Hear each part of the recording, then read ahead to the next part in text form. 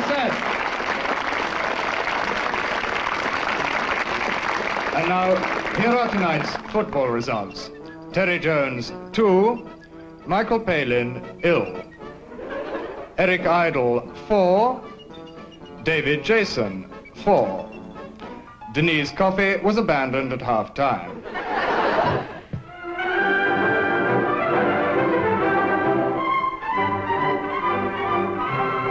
This week, do not adjust your set looks at sport. Next week, we shall be looking at deceit. The week after, we shall be looking under deceit. But this week, sport. First of all, boxing. Is it a hard-fought struggle between two teams of 11 men over 5 days? Or is that cricket? Fox hunting.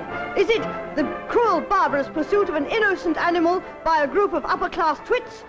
Or is it a kind of Spanish wind instrument? Those are just two of the questions we won't be answering tonight. First of all, let's go straight away and take a quick look at one of the world's toughest and roughest sports.